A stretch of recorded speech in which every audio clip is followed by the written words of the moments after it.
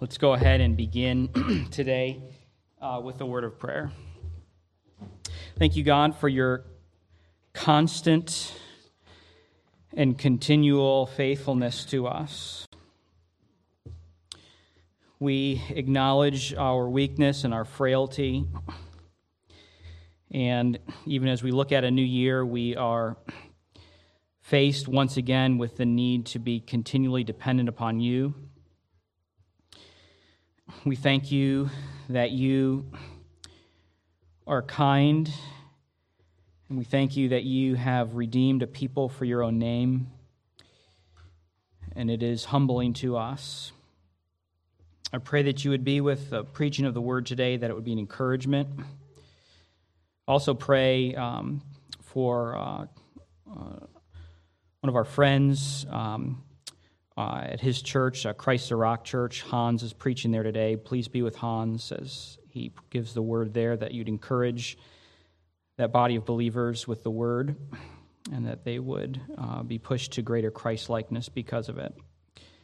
We know that the word is sufficient, and so help us to lean and trust it. We pray in Christ's name. Amen.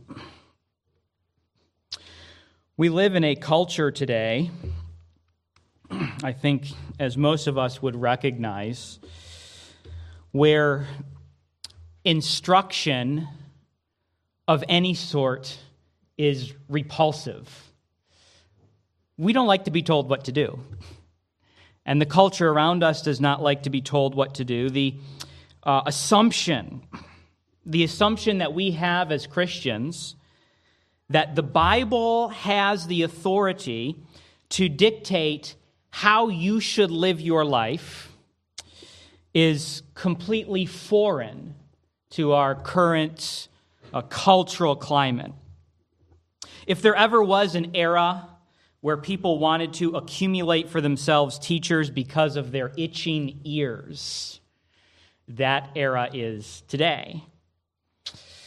This last summer, we sent out a couple of mailings, as you are aware of, and one of those mailings was centered around depression and anxiety, and essentially, we said that Christ is sufficient. And if you are struggling with one of these things, then we invite you to trust in Christ, to see that Christ can help us through our depression and our anxiety. And one of the responses that I received was an email on this particular mailer from someone who asked me, essentially, how can you presume to speak into the lives of people in our community that you don't even know? You've never met these people. You've never sat down across the table from these people to be able to even know if Christ is the answer in this particular situation. How could you presume to speak that way? How could you presume, was the argument, to give a blanket admonition? I mean, we need an individualized, answer in each situation, and Christ might not be the answer in every situation, is what the assumption was here. And this person continued in the email response and actually said that by offering Christ as the solution to depression and anxiety, that we were actively harming our community, is the words that were used in this. And so the question that we have to ask ourselves is this: does God know what is best for us, or doesn't he? Is God's word sufficient,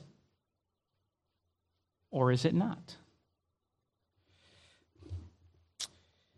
The world has chosen to follow the advice of Phil Collins, right, as told by Tarzan: trust your heart, right?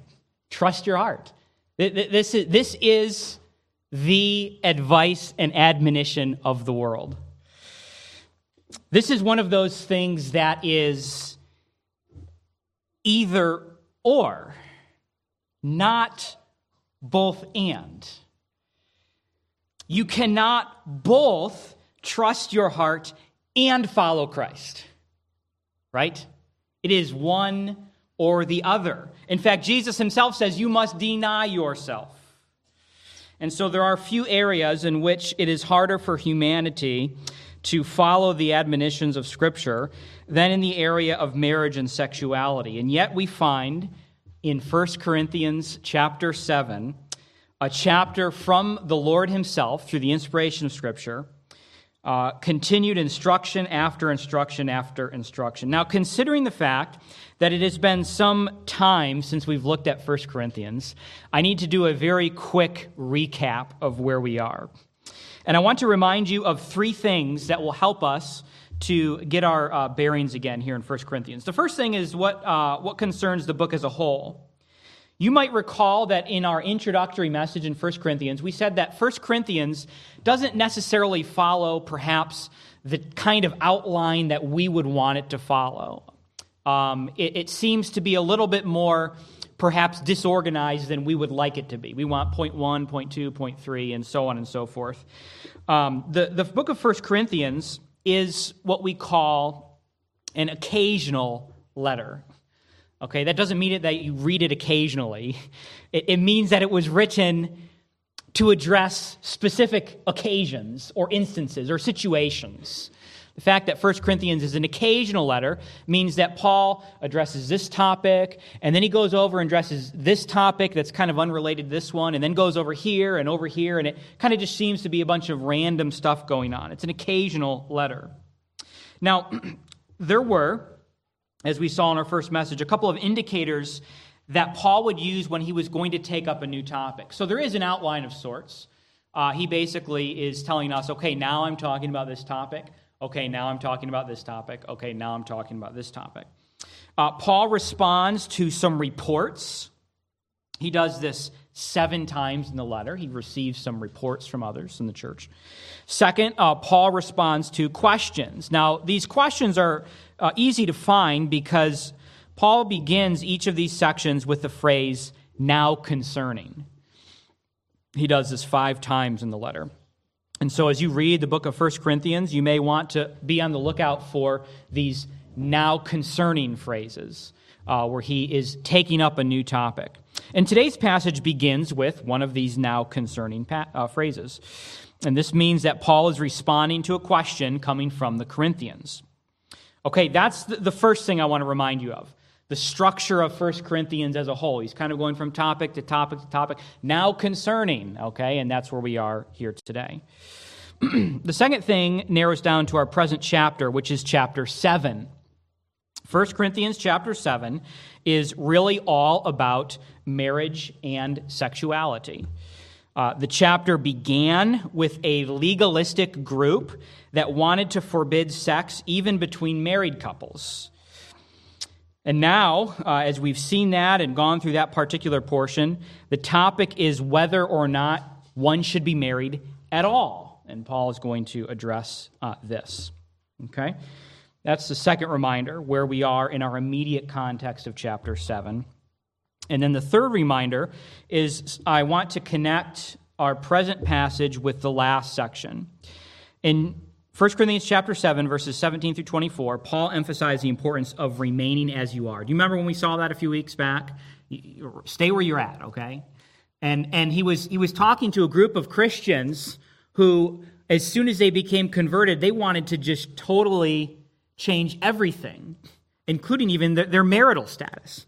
You say, no. Stay where you are. You can, as a believer, be married to an unbeliever, okay? You shouldn't go into that knowingly, but if you're 2 unbelievers who get married and one of them is converted, you can remain married. You don't have to change absolutely everything. He says, stay where you are, calm down, slow down, and let's think through this, is what Paul was saying in that particular passage. Today's text picks up on that theme because we have this phrase in our passage today. It is good for a person to remain as he is.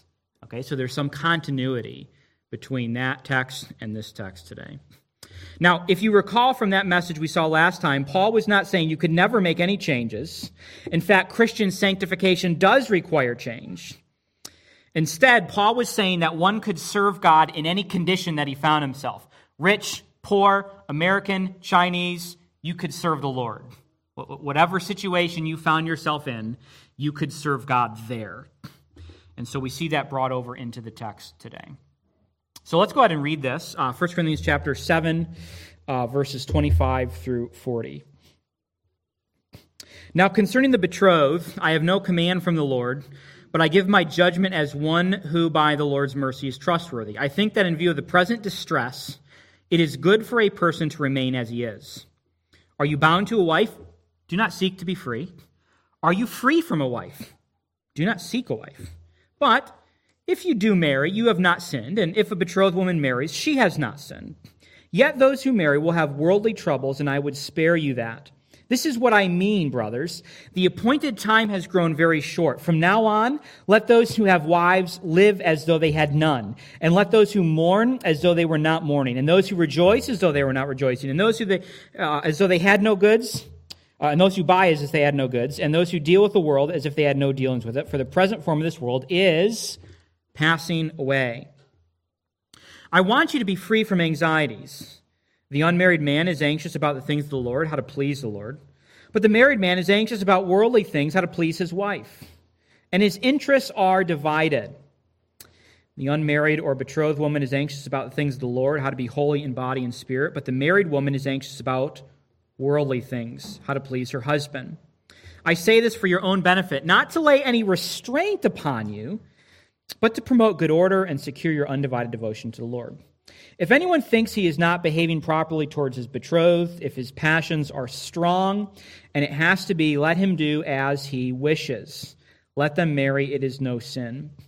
But whoever is firmly established in his heart, being under no necessity, but having his desire under control, and has determined this in his heart to keep her as his betrothed, he will do well. So then he who marries his betrothed does well, and he who refrains from marriage will do even better. A wife is bound to her husband as long as he lives, but if her husband dies, she is free to be married to whom she wishes, only in the Lord. Yet in my judgment, she is happier if she remains as she is, and I think that I too have the Spirit of God. We're going to be looking at the following outline today.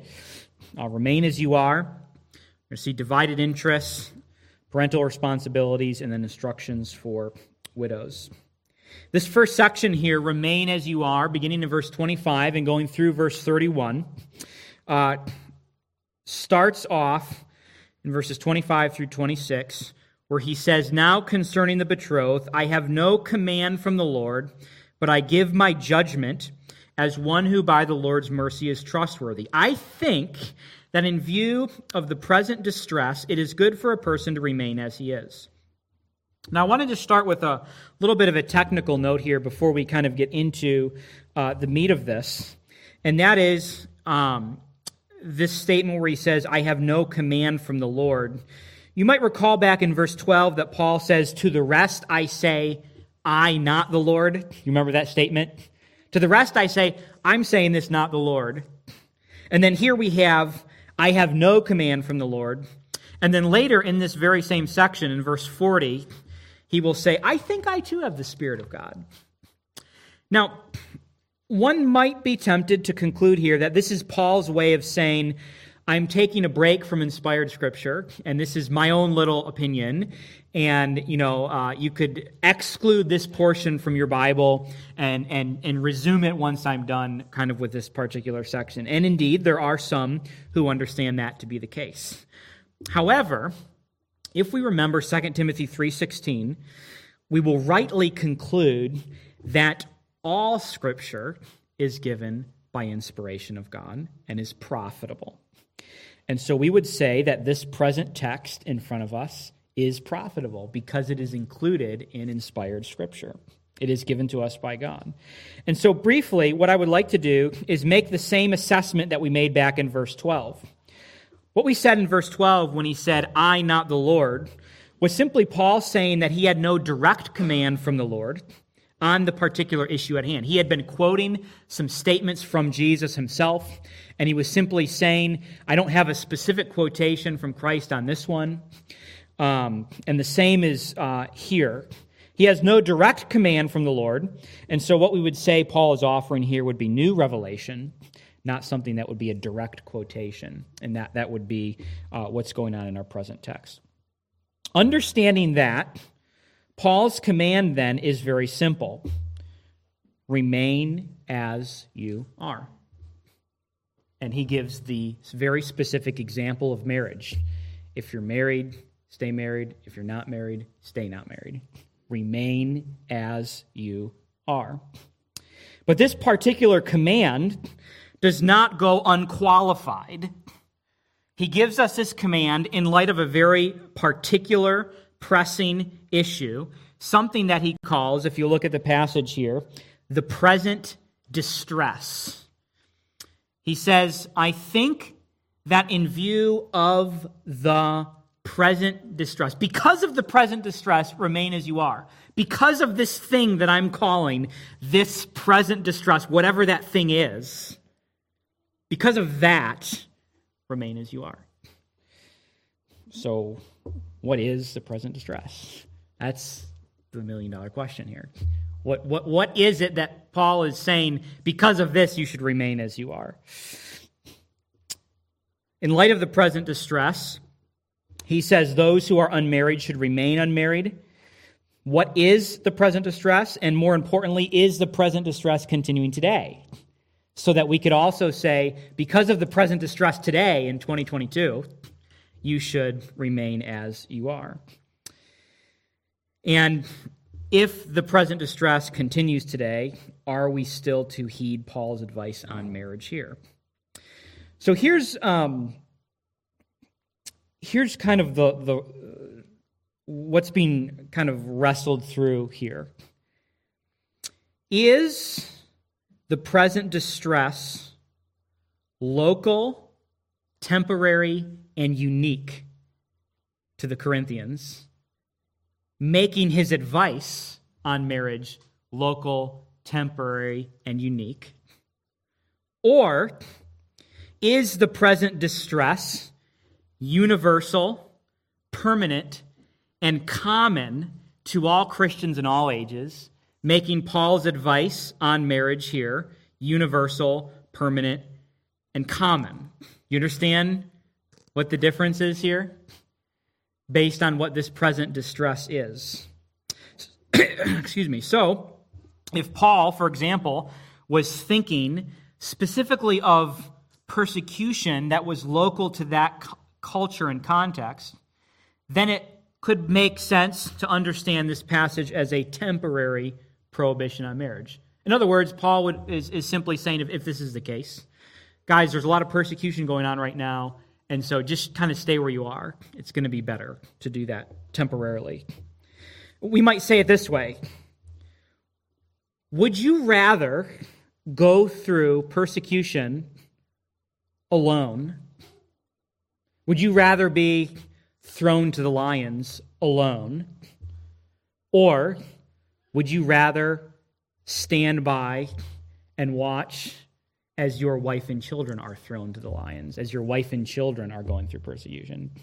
Marriage makes persecution harder, right? I think all of us would acknowledge that there is an increased burden that weighs on us when more than our lives are at stake, when the lives of those that we love are at stake, and when they have to suffer. There's something that wells up inside of us, and there is a much more difficult time that we would have going through persecution. One commentator sums up this kind of view or this position here this way, and I think it's a good summary here. He says, when high seas are raging, it is no time for changing ships. And I think that's exactly, if he's talking about persecution, that's what's going on here.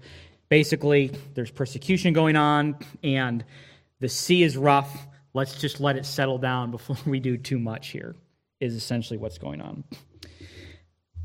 But whether or not Paul was talking about a temporary crisis is unclear. Some people would say, Paul is not talking about temporary persecution. He's talking about Christianity in general. And we can understand this because I think all of us could acknowledge that in a sense, we are going through a present distress even now. in our present day culture wars that we're going through right now. So which one is it? Is it a temporary thing, and thus all of this advice on marriage is temporary, reserved for that particular day and age? Or is this a permanent, ongoing thing, and thus this is something that characterizes the entire lifetime of the church? I don't know. I am inclined to believe that it doesn't really matter, because what this passage is getting at is that we are to avoid a flippant attitude toward marriage. The permanence of marriage should cause us to enter into it with great intentionality and great reverence. And so Paul is simply saying here, whether this is talking about something temporary the church is going through, whether something that's permanent the church is going through, he's simply saying, just know that when you get married, there's going to be added difficulties. There's going to be a different life situation than you're in right now. Just think about that. And then the church can identify throughout its history, there are different things that we could call this present distress. And we are going to have to use godly wisdom to be able to say, how should I act in this situation, in this day, in this age, using the wisdom from this particular passage? Either way, Paul doesn't give an absolute prohibition, right? Even if this is the permanent advice or temporary to a specific situation, Paul does not give an absolute prohibition anyway. He says, it's good to remain as you are, but if you don't, you haven't sinned. Look at verses 27 to 28. Are you bound to a wife? Do not seek to be free. Are you free from a wife? Do not seek a wife. But if you marry, you have not sinned, and if a betrothed woman marries, she has not sinned. Yet those who marry will have worldly troubles, and I would spare you of that. So, the difficulty of this passage lies in its application. Okay, what am I supposed to do? Because it sounds like Paul is saying, don't get married. But if you want to get married, you can get married. So what exactly is going on here? How am I supposed to apply this in my own specific life? If you are already married, the application is pretty clear. Remain married. And we can go to many other passages that talk about the sin of divorce. But if you are not married, the application seems a bit unclear. Should I seek it or should I refrain from it? And in order not to give anyone a guilty conscience, Paul clarifies that those who marry do not sin. In fact, this is part of the goodness of God. In fact, let's put all of Scripture together. What does Paul think? And we could say this is inspired Scripture, obviously. What does God think about those who absolutely prohibit marriage? What does he say to someone who's given the advice, it is a sin to get married? What does he say to that person? 1 Timothy 4, verses 1 through 3. To absolutely forbid marriage is actually said to be the teaching of demons. Now, in 1 Timothy 4, 1 and 3, now the Spirit expressly says that in latter times some will depart from the faith by devoting themselves to deceitful spirits and teaching of demons, and he's going to tell us what this is, through the insincerity of liars whose consciences are seared, who do what? Forbid marriage. One of the things on this list.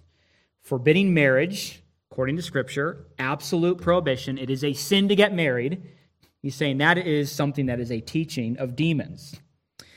So in order to understand this passage, we're going to need to recognize the importance of category distinctions, right? This is a helpful way to think of things in categories, right? So we have a category that we would call the moral category. This particular action is right or is wrong, is good or is bad, is sin or is not sin. That's a particular category that we have. And so things that would fall into this would be things like murder, right? It is a sin to murder. Then we also have another category that we would say over here is practical considerations. It's not necessarily right or wrong, but we want to exercise some wisdom on what we do here. This particular decision that we're facing here is not a moral category, but is a practical category. Paul explicitly says it is not a sin to marry or to refrain. You can marry and not sin. You cannot marry and not sin. And so the consideration then is what Paul talks about as worldly troubles. You are to enter into marriage with wisdom, knowing the difficulties that can arise. He's simply saying, just exercise some wisdom here, is what he's doing. Additionally, he's emphasizing the relationship between the temporal and the eternal. 1 Corinthians 7:29 through 31. This is what I mean, brothers. The appointed time has grown very short. From now on, let those who have wives live as though they had none, and those who mourn as though they were not mourning, and those who rejoice as though they were not rejoicing, and those who buy as though they had no goods, and those who deal with the world as though they had no dealings with it, for the present form of this world is passing away. Okay, what does this mean? Live for the eternal. That's what this is telling us. You see that last line? The present form of the world is passing away. Paul is simply acknowledging that this world in its present form is not eternal. It will not last forever this way. God is making all things new. He will remake the heavens and the earth. And so he's simply saying, consider what you are investing in. Where are you giving your time and your energy? Where is that going? Is it going into everything that's temporal? Is it going into things that are eternal? What's the ratio there? How is this all working out? That's what Paul is simply saying here. Whenever we talk about the relationship between the temporal and the eternal, we are tempted to fall on a ditch in either side of the road. I want us to think about this for just a moment here.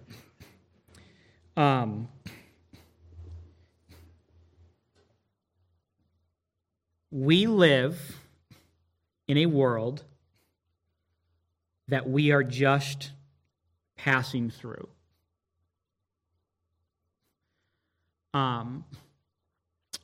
There is eternity in front of us. And so we are, as Christians, to focus on the things that last forever. On the other hand, we have to eat. You're going to go home today, and you're going to cook food. Or you're going to go get pizza or something, whatever, okay?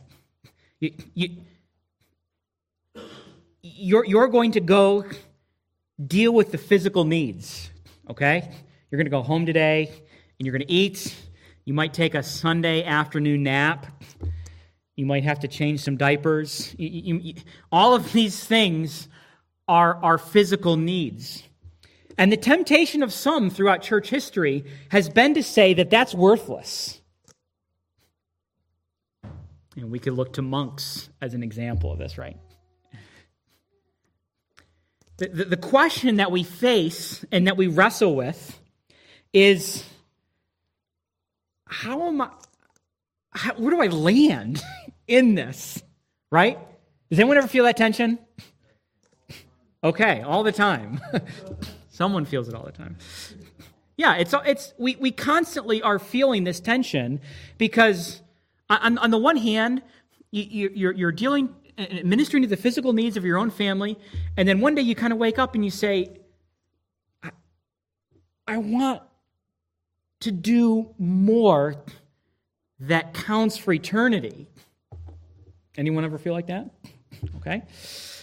And then on the other hand, you're saying, I want to do more that counts for eternity, and then you're like, but am I neglecting the responsibilities that God has given me over here? Real tension? Okay. On the one hand, we are tempted to be an overly pious asceticism, right? We're tempted to say that only the spiritual matters and everything temporary is irrelevant. I'm going to live only on bread and water, and I'm going to go off into the wilderness somewhere and just totally be a monk. On the other hand, we are tempted to live as if only this world mattered and all of our time and all of our energy and all of our effort is invested here. And sometimes, for some of us, we vacillate between those two. Like back and forth, back and forth, back and forth. I would suggest to us, and we might think that this is an unlikely place because he's talking about marriage here. This passage points us to the delicate balance between these two extremes. Do you see both here? If Paul was the overly pious ascetic, what would he say?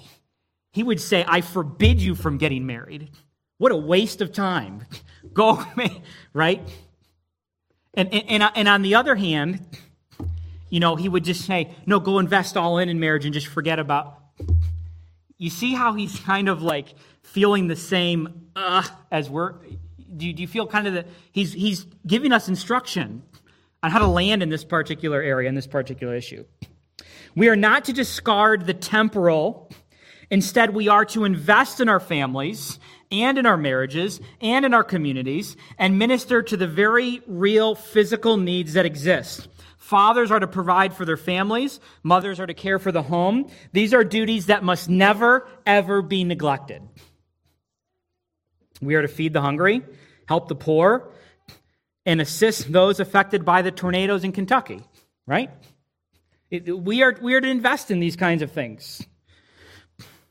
The unmarried are permitted to pursue new families by getting married, which both creates new needs and also provides for new needs.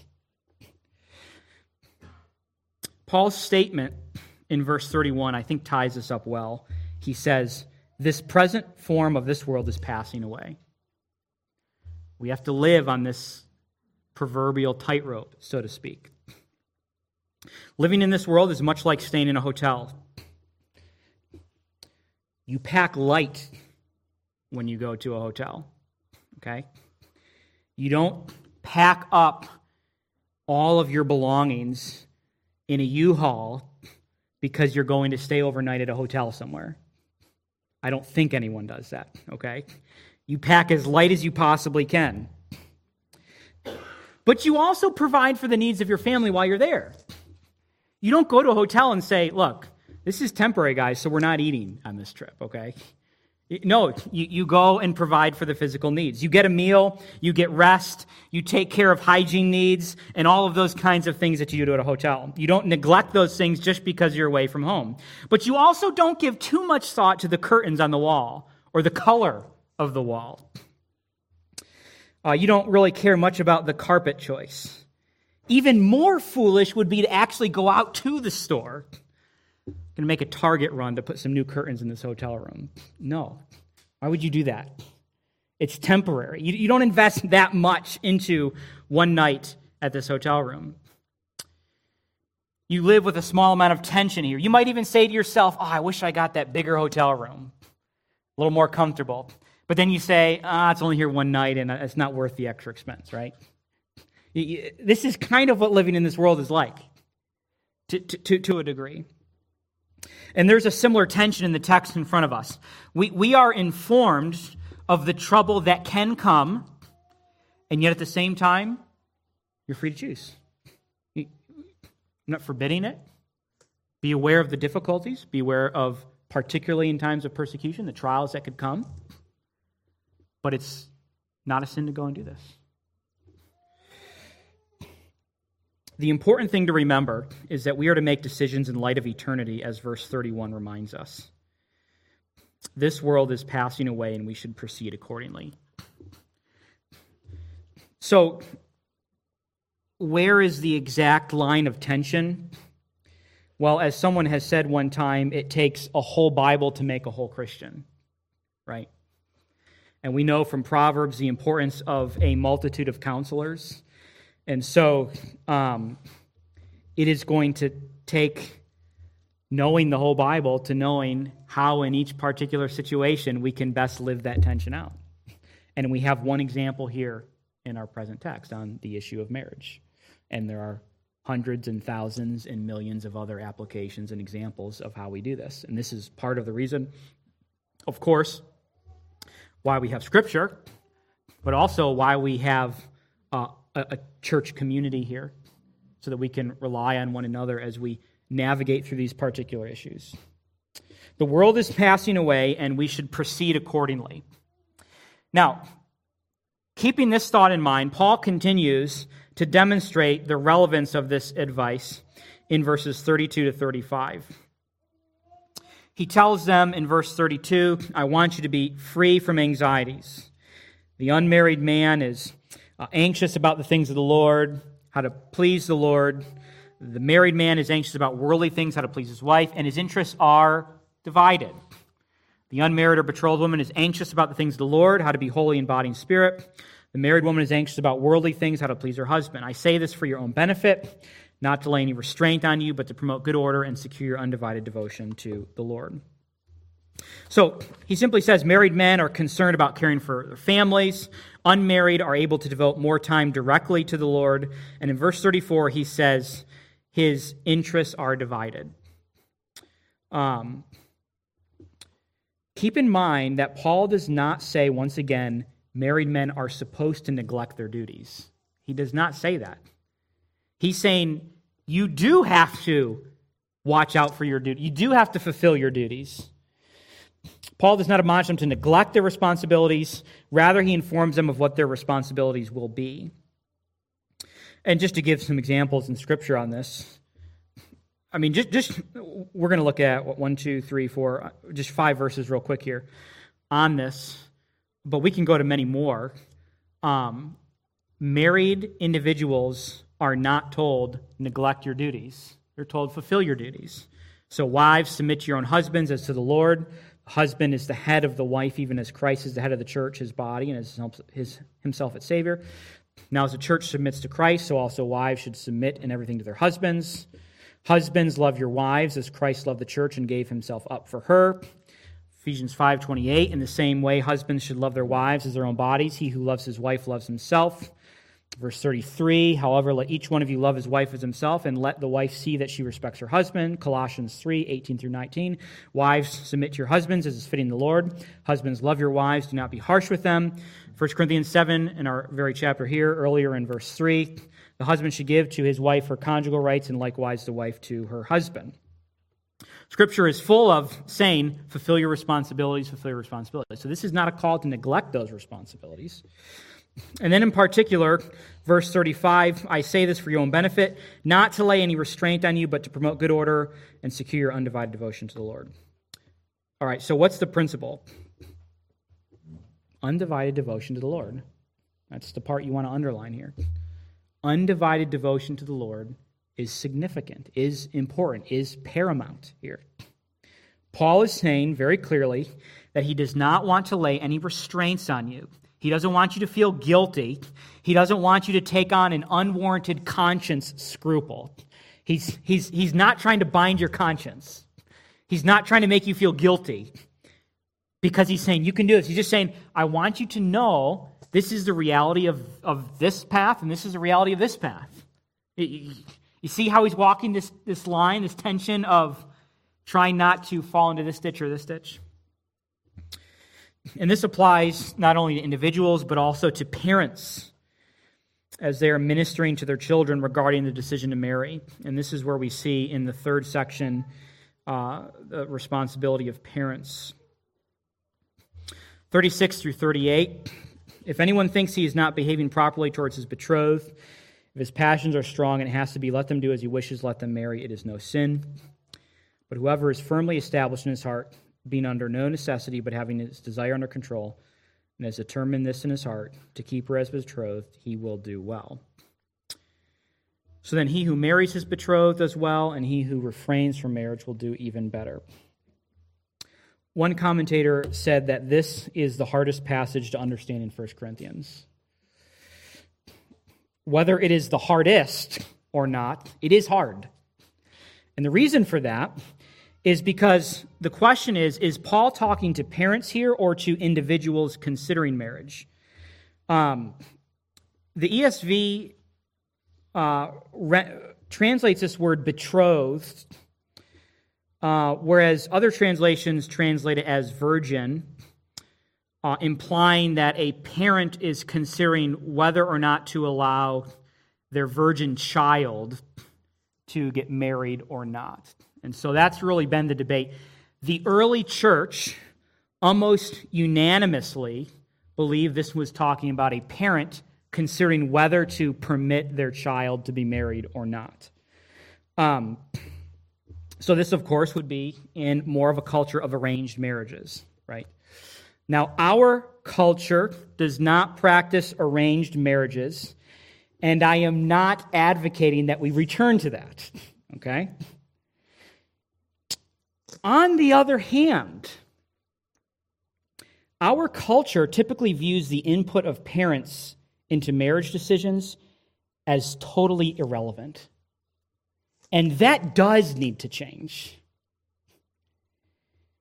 If anything, parents are more equipped to give godly counsel into marriage decisions because they have accumulated more wisdom, right?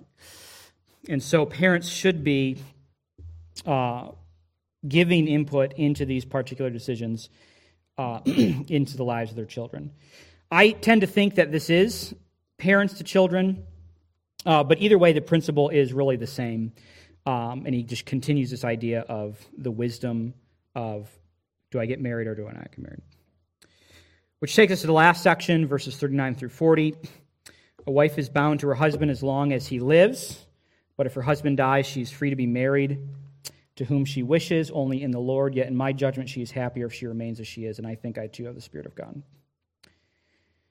So Paul simply applies the same principle to widows. You can't divorce your wife, and a wife can't divorce her husband. But if he or she becomes a widow, then they're free to remarry. All right, so what do we make of this today? This is a little bit fast-paced, and I probably bit off a little bit more than I could chew in 16 verses. So I'm sorry to just rush through that really fast. But what do we make of this? How can we apply this and think through this? When you read this passage, you walk away from it thinking that it sounds a bit like this. Don't get married, but if you want to, you can get married. And that kind of seems to be unhelpful. Is that what this is saying? Is that, we might ask, the meaning of the passage? Can we all walk away and apply the text that way? What are we to do with these 16 verses? Well, I want us to look at the heart of the passage, which is verse 35. And Paul says, I say this for your own benefit, not to lay any restraint upon you, but to promote good order and to secure your what? Undivided devotion to the Lord. Married, unmarried. What are you to do? Devote yourself to the Lord. Do you see then how this passage, whether you are married or whether you are unmarried, can be applied to your particular situation? Devote yourself to God. That's the application. Devote yourself to the Lord. That's the point. That's the heart of the passage. If marriage helps you to devote yourself to God, then get married. And if remaining single helps you to devote yourself to God, then remain that way. So we apply the passage this way. Devote yourself to God and live accordingly. In your particular situation where you are, what strengthens your resolve to devote yourself to God? Paul is walking a tightrope in this text between the hedonists, loving pleasure, and the ascetics, the monks. He's walking this. We want nothing to do with either. We are not to pursue the error of the hedonists and live only for the pleasure provided by the physical, right? We don't want to live that way. And we are not to pursue the error of the ascetic and neglect the physical and live as if this world were a mirage. So here are the two errors to avoid. The error of hedonism is this: the eternal doesn't matter. This is the error of living only for this present moment, only for my fleshly appetites, only for what makes me happy and pleases me right now. That's the error of hedonism, and that's what we are called to avoid. We're also called to avoid the error of asceticism, and that is that the temporal doesn't matter. God has placed us in a physical world and has given us physical needs, and it matters. This passage brings them together and says they both matter. But it ranks them too. It does rank them. It says that we must prioritize the eternal. That's clearly more important. But it doesn't mean that the temporal is unimportant. Right? They both are important. It is just that the eternal is more important. And so once again, live accordingly. And so let me just summarize this down to 2 points of application. Number one, what we've already said, devote yourself to the Lord and live accordingly. And then number two is avoid the errors of the hedonists and the ascetics. We want to avoid both of these errors. Walking what sometimes appears to us to be a very fine line in wisdom. And again, we could continue the application of this passage and say, are you going through a particular situation where you are saying, I'm trying to find how I should conduct myself in this particular scenario? Guess what you have access to? You have this, and you also have the wisdom of your church family here in front of you. And so let's walk through these things together. Thank you, God, for your grace to us. We thank you for the gospel and the hope that's available in Christ. Help us to devote ourselves to you, to live accordingly, to look to you for grace and hope. We pray in Christ's name. Amen.